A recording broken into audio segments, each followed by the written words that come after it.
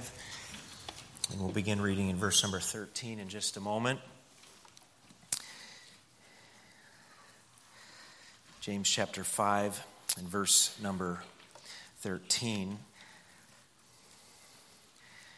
I want you to notice as we read these 8 verses together, a word or form of a word that occurs 7 times in these final verses of James' epistle. James chapter 5, verse number 13, is any among you afflicted? Let him pray. Is any merry? Let him sing psalms. Synonymous idea of this is praise. Let him praise the Lord. If anyone's merry, things are going well for him, let him sing psalms. Let him praise God for it. Verse number 14, is any sick among you? Let him call for the elders of the church and let them pray over him, anointing him with oil in the name of the Lord. And the prayer of faith, the prayer which issues or which comes from faith or is out of faith, shall save the sick, and the Lord shall raise him up. And if he have committed sins, they shall be forgiven him. Confess your faults one to another and pray one for another, that ye may be healed. The effectual fervent prayer of a righteous man availeth much. Elias was a man subject to the like passions as we are, and he prayed earnestly. It's interesting, it's in Hebraism. When they wanted to emphasize something, they would put the two of the forms of the same word together. Basically, the idea of praying earnestly is that he prayed with prayer. In other words, there are times when some people go through the motions of praying, but they're not really praying. The idea of Elijah praying earnestly is that he prayed with prayer. He prayed, and it was real prayer. Okay. He prayed earnestly that it might not rain, and it rained not on the earth by the space of 3 years and 6 months. Verse number 18, and he prayed again, and the heaven gave rain, and the earth brought forth her fruit. But if any of you do err from the truth, and one convert him, let him know that he which converteth the sinner from the error of his way shall save a soul from death, and shall hide a multitude of sins. I'd like to preach a message this evening, this last service together of 2022, and then anticipating turning the calendar on Saturday night and beginning 2023 together. I would like to preach a message on the subject of prayer with this title, Prayer Work. Prayer work. Let's ask the Lord's help. Father, would you strengthen us for the work of prayer and encourage us, challenge us for it. And what a blessing it is to have the resource, the privilege of prayer, the opportunity when we pray to tap into the supernatural and to access the very throne room of heaven, the very working of God on earth, His will being accomplished here on earth. And so I pray that as we anticipate moving into this new year, that we would finish 2022 well with prayer and purpose to begin 2023 and to continue growth as a people of prayer. And I ask these things in Christ's name. Amen. In 2014, a book was written that analyzed churches that died and why they died, and 12 characteristics were given of either dying or dead churches, churches that ultimately would have to close their doors. And one of those characteristics was they rarely prayed together. A follow-up to that book was written in 2020, and it was an analysis of churches that had been on a decline towards death, but had seen, with God's help and their ownership of responsibility, seen that church turned around. And as you would guess, one of the 7 characteristics that the author of that book identified that marked a church that revived, survived, and thrived was corporate prayer. I read this. It's maybe not perfectly appropriate for this evening because we have, in the wintertime, folks who stay home, older folks, because of the difficulty to see. We have work schedules that sometimes conflict with prayer meeting. At this stage right now, we got a lot of folks traveling because of the holidays and a lot of folks sick. But someone still, I believe, appropriately said this: if you don't know the popularity of a church, if you want to identify or know the popularity of a church, look at its Sunday morning attendance. If you want to know the popularity of the pastor, look at its Sunday evening attendance. If you want to know the popularity of the Lord in that church, look at its attendance on prayer meeting night. I don't say that to convict anybody because I know there are reasons. And you are the ones who are here tonight, so praise the Lord. Okay. But at the close of 22 and the beginning of 23, I want us to focus on this most important work of prayer. Just this morning, I was up early on my knees praying. And the Lord brought Matt and Amanda Smith and their process for the visas to mind. And so I said, God, with just a simple 2-sentence prayer, I said, Lord, would you please work and in your timing bring Matt and Amanda's kids' visas to them? And I thought, you know what, I'm just going to send a text to Matt right there, sitting on the couch in the living room. And I sent a text to Matt. I said, Matt, just wanted you to know I'm praying for the visas. Any report on that, any update? He texted me back. He said, you're not going to believe this. The Lord answered that one really fast. 4 minutes ago, I got an email notification that they had come through. Okay.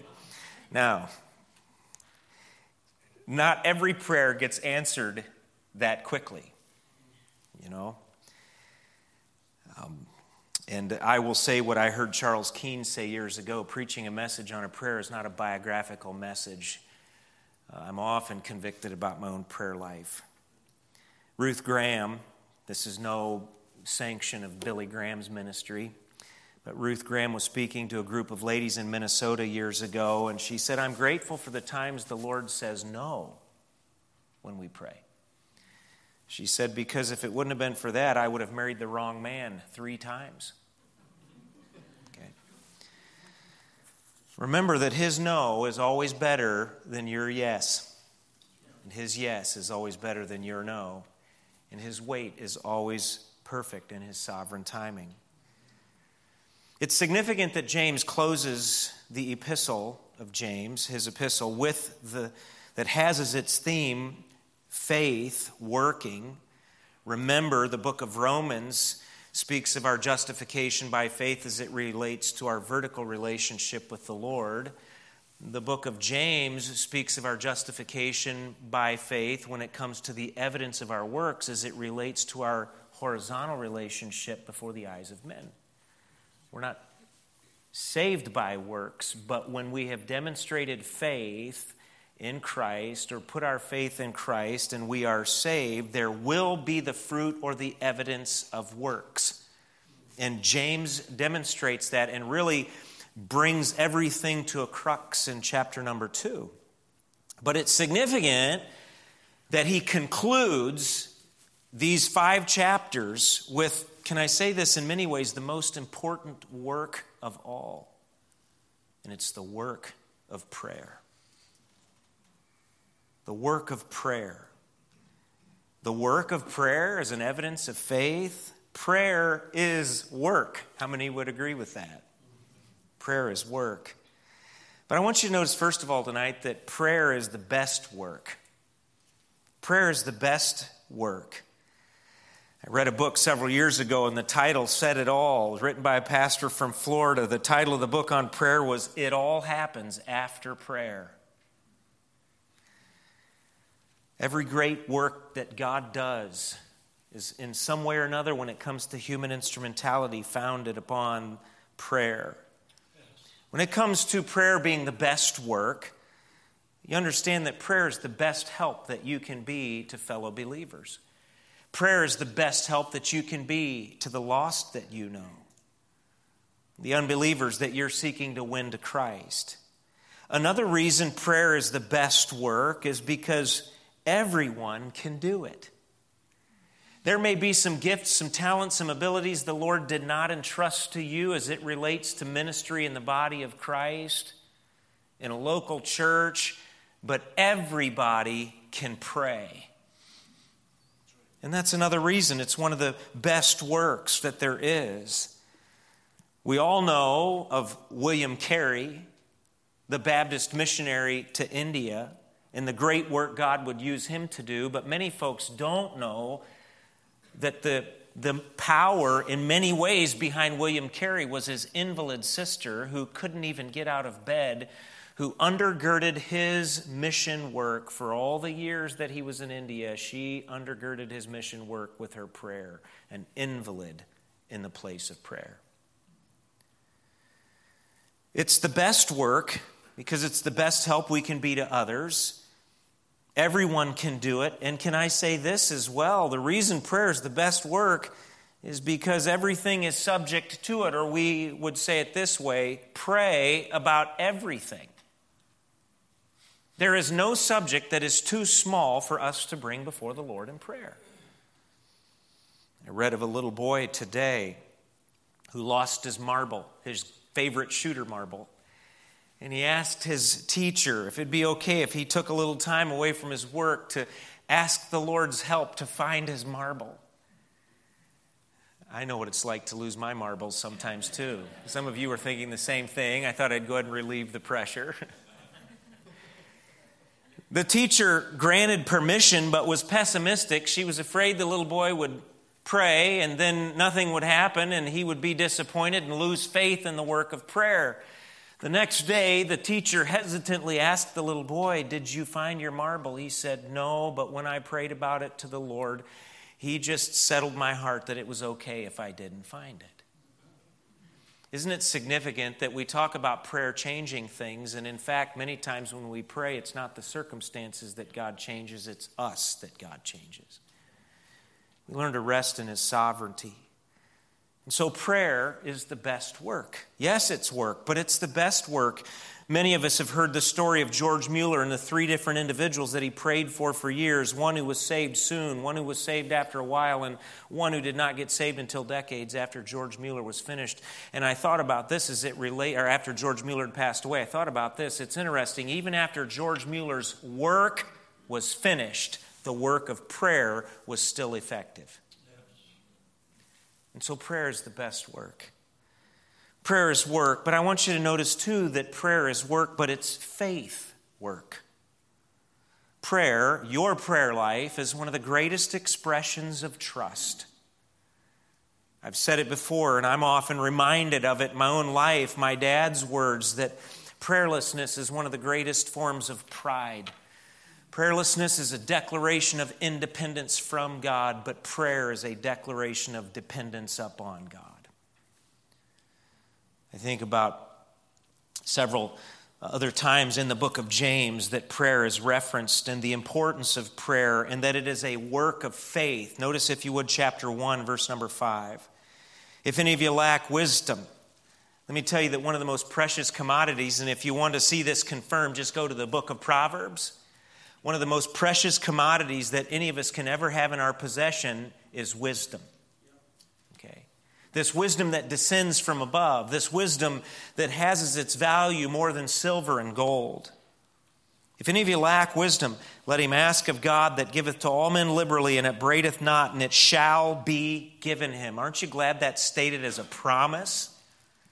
But here's the condition. Let him ask in what? Faith. Nothing wavering, for he that wavereth is like a wave of the sea driven with the wind and tossed. Look at chapter 1, verses 17 and 18. Every good gift and every perfect gift is from above, and cometh down from the Father of lights, with whom is no variableness, neither shadow of turning. And then, as if to answer the question, how can I rely upon this God to be the giver of all good gifts and answer my prayer? Verse number 18, of his own, you want to know how he works and what he can do? Of his own will begat he us with the word of truth, that we should be a kind of first fruits of his creatures. Just look at your new birth. And whatever other needs you had, the greatest need you ever had was to be born again. And if he gave you new birth, when you trusted him and say he can take care of everything else too. Okay. And so prayer is the ongoing expression of faith. It's a faith work. Look at chapter 4 and verse number 2. It's fascinating to see themes like this in these small epistles.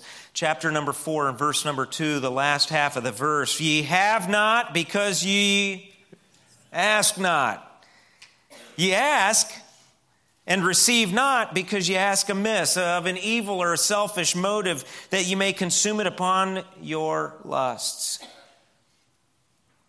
But you draw nigh to God, verse number 8, and he will draw nigh to you.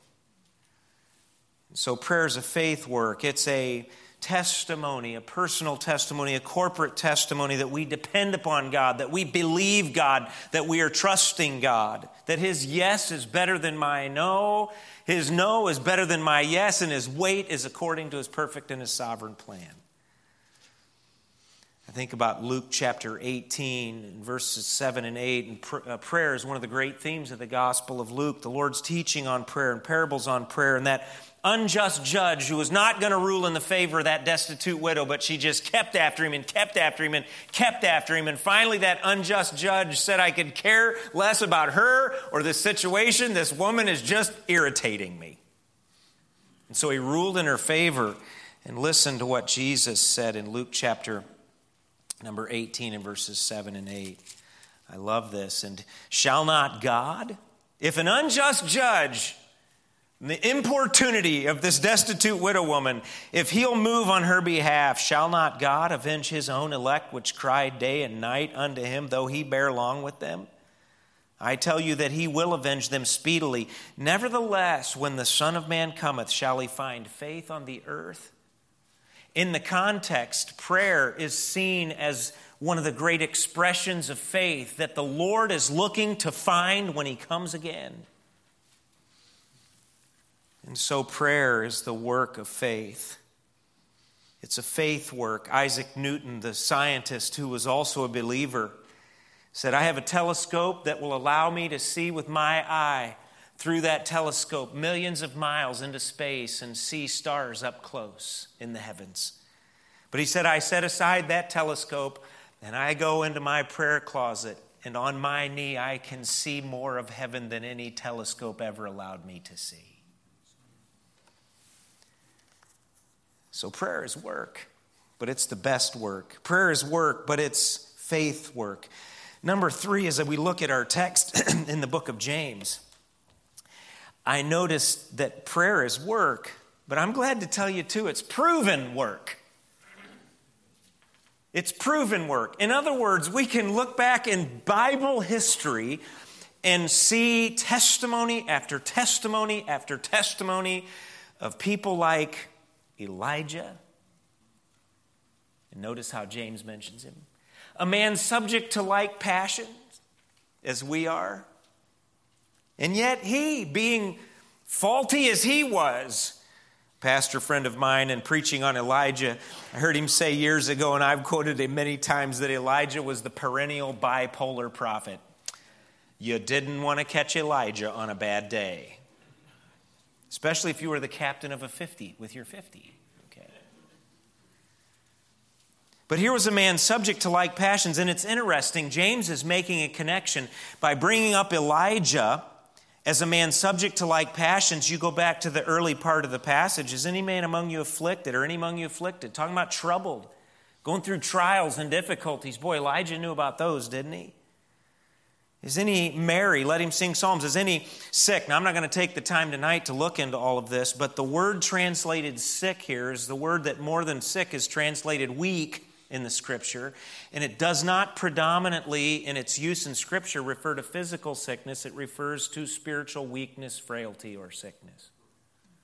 Okay, that helps in a right understanding of this passage of Scripture when it comes to what James is talking about when he's speaking about anointing with oil. By the way, the word anointing that he uses is one of 2 words that translate anoint in the Bible. One speaks of a ceremonial, symbolical anointing. That's not the word that James uses here. James uses the word anointing that speaks about a refreshing anointing. So I'm sorry that I'm unraveling a favorite passage of Scripture for the Catholics and their holy unction and the charismatics. But the Bible means what it means. Okay. But it's a proven work. And here the Bible James uses an illustration after talking about the trouble that we may have in our times of affliction, our difficulties. He said, hey, here's Elijah, a man who was subject to passions in a similar way, the same way to you. And yet he prayed, and look what God did through his prayer. Can I tell you what the implied argument of James is? If God will answer prayer for Elijah, being who he was, he'll answer prayer for you too. Amen. It's a proven work. Look at a Moses. This week I got an audio version of the King James Version on my favorite Bible app on my phone the last week and a half. I'm telling you, can I just, if you have access to audio Bible, get it. It's amazing how much Bible you can get through if you're listening. Okay? And plus 2 senses are being touched. If you're able to read as you're listening, you've got your ear gate, your eye gate, and you got multiple senses being touched. I have been profiting so much from this. I listened to the entire book of Genesis this week. I've listened to the entire book of James. I listened to the entire book of Ecclesiastes. I listened to Revelation 2 and 3 and several other significant portions of Scripture just driving to make visits. Okay. Just driving to Spartanburg for shopping. But I listened again to Genesis chapter 24 when Eliezer, Abraham's servant, went to find a bride for Isaac. And he prayed and laid out specific requests before the Lord. Lord, if this is the woman that you want, let her come and offer not only to draw water for me, but the camels too. And it's exactly what Rebekah did. Look at Eliezer. Look at Joshua standing in the valley of Ajalon, asking the Lord to stand the sun still. We have a wonderful God who's proven himself time and time again to answer prayer when his people pray. I read the story recently of a little girl a 10-year-old girl who was having trouble with her math, and her mom wasn't very good at it. I can empathize with that. When it comes to my kids Grace is wonderful with numbers. And so when Elena has math trouble, I just go talk to Grace. Go ask Grace. But this little girl, her mama couldn't help her, and so the little girl was sharing with another neighbor lady that I'm having trouble with my math, and mama can't help me. And the other neighbor lady said, well, go talk to the man at house 112 on our street. I hear he is a math whiz. And so the little girl got her mama's permission and went over and knocked on the man's door at 112 on their street. And the man came to the door and invited her in, and she told him she had a question about math, and he helped her with that one, and pretty soon the little girl was at this man's house on a regular basis. She told her mama, she said, Mama, every time I go, and the mama was embarrassed. She goes, how often are you there? She said, a lot, because I'm having a lot of trouble with my math. But every time I go, this man knows the answer, and he gives me the answer, and he helps me tremendously. And the mother was embarrassed. She went down to house 112 and knocked on the door, and Albert Einstein came to the door. And the mother apologized, not knowing who this was. She apologized, and as the story goes, Albert Einstein said, it's not a problem. It's not a problem. I'm glad to help her. Let me tell you something. You serve an omniscient God, and he's your Father. There is no problem that you can bring before him, but that he does not have the solution and more. And so prayer is a proven work. Fourthly, prayer from this passage I see as teamwork. It's one of the best ways that a church can unite in serving the Lord. I hark back to those books I mentioned at the introduction. Churches that die, you can trace at least some of it to a lack of praying together. But churches that thrive and are alive, you can trace it to a commitment to praying together. Teamwork. What is this one who is sick? Verse number 14. Let him call for the elders of the church and let them pray over him.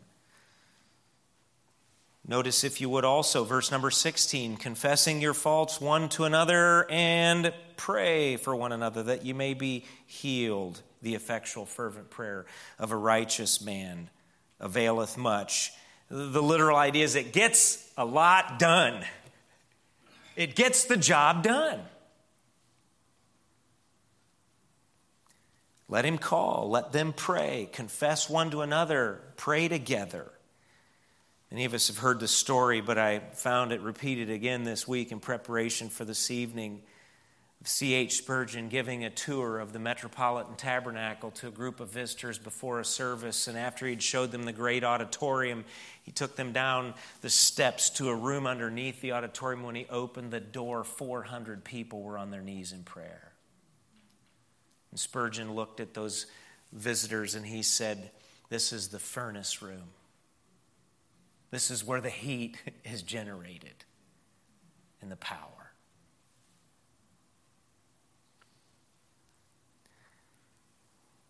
I was challenged by a book that I read this week on the importance of prayer warriors in a church, even if they're just a few. The author of that second book that I mentioned on churches that had survived and were thriving said that when he began to analyze all of these churches, as he would peel back the layers, as he would interview the people and ask them, what was it that turned things around? He said, as they peeled back the layers, as I interviewed him, he said, I found in every case I could ask this question: who's the prayer warrior? And people could point to an individual or two in a church that were just committed to be the prayer warriors of that church. Who will be the prayer warrior? Behind the scenes, in the furnace room.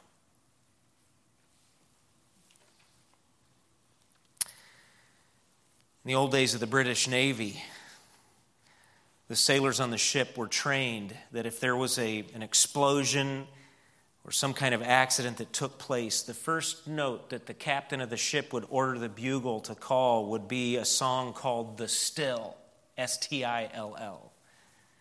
And it was a song that immediately sent a message to all of the sailors: don't panic, just stop and think about what you're supposed to do and then act. And I thought about the importance of prayer and the call to prayer. How many times do we just react instead of stopping and hearing the Spirit's bugle call of still and then pray? Prayer is work, but it's the best work. Prayer is work. It's the faith work. It's the proven work. It's teamwork. But fifthly and finally, before we go to prayer tonight, I want you to notice, just as a brief final thought, an overview of this passage of Scripture, prayer is a sanctifying work. Where you find a believer who is growing, you will find a believer who is praying. Prayer is part of our sanctification. As you see in this passage, it's part of our sanctification emotionally. Is any among you afflicted? Let him pray. Is any merry? Everything going well? Keep it in perspective. Remember to praise God for it. Okay. Prayer is a sanctifying work as it relates to our physical, our mental health. If there are those that are sick or weak or fainting, prayer is the sanctifying solution to that. If there's spiritual or corporate problems, prayer is part of the sanctifying work there. There's a tremendous consolation for me, and that is this: how many of us have prayed for someone we love to be healed physically? And they were not. Well, actually, they were permanently healed. Okay, you know what I'm saying. But they weren't healed physically in order to keep living in this life. And so there are times we pray, oh God, take away the cancer. Oh God, would you touch that person's body if it's your will, if it pleases you, if that's your sovereign plan. God has a different plan. But I want you to notice the consolation here, and that is this: when the sickness is spiritual, and we pray about it according to God's pattern in this passage of Scripture, while not every physical sickness is healed, praise God that every spiritual sickness can be healed. And that's the promise of this passage. The prayer of faith shall save the sick. So prayer is work. In 1898, a young steel executive by the name of Frederick Taylor decided to implement a new practice with a group of volunteers at the steel manufacturing plant where he worked. He noticed that the fatigue of men who would load steel all day long would just be overcoming to them. And so he implemented a schedule of breaks. They would load steel for 12 minutes and then sit down and breathe for 3 minutes. And he paid those men that volunteered to do it an extra $1 a day. That was in 1898. He called those his high pay men. And he noticed this, that among those men that agreed to take that 3-minute break every 12 minutes, that they were refreshed and strengthened like the rest of the laborers were not. And their overall steel production went from 12.5 tons a day being loaded to 47 tons a day being loaded.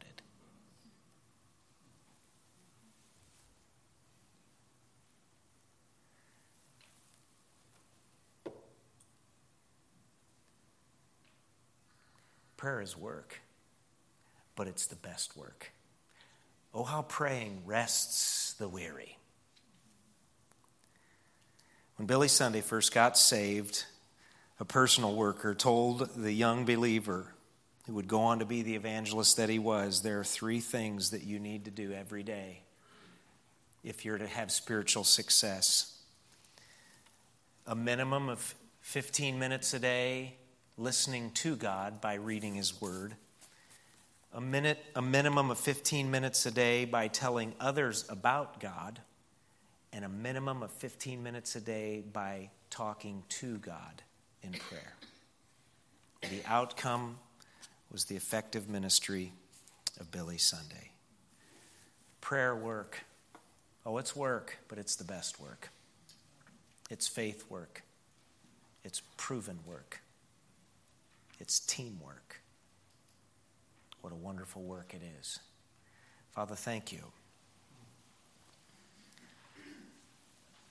As we go home this evening with this challenge in our hearts, that we be reminded of the importance of prayer, that it's indispensable, it's vital.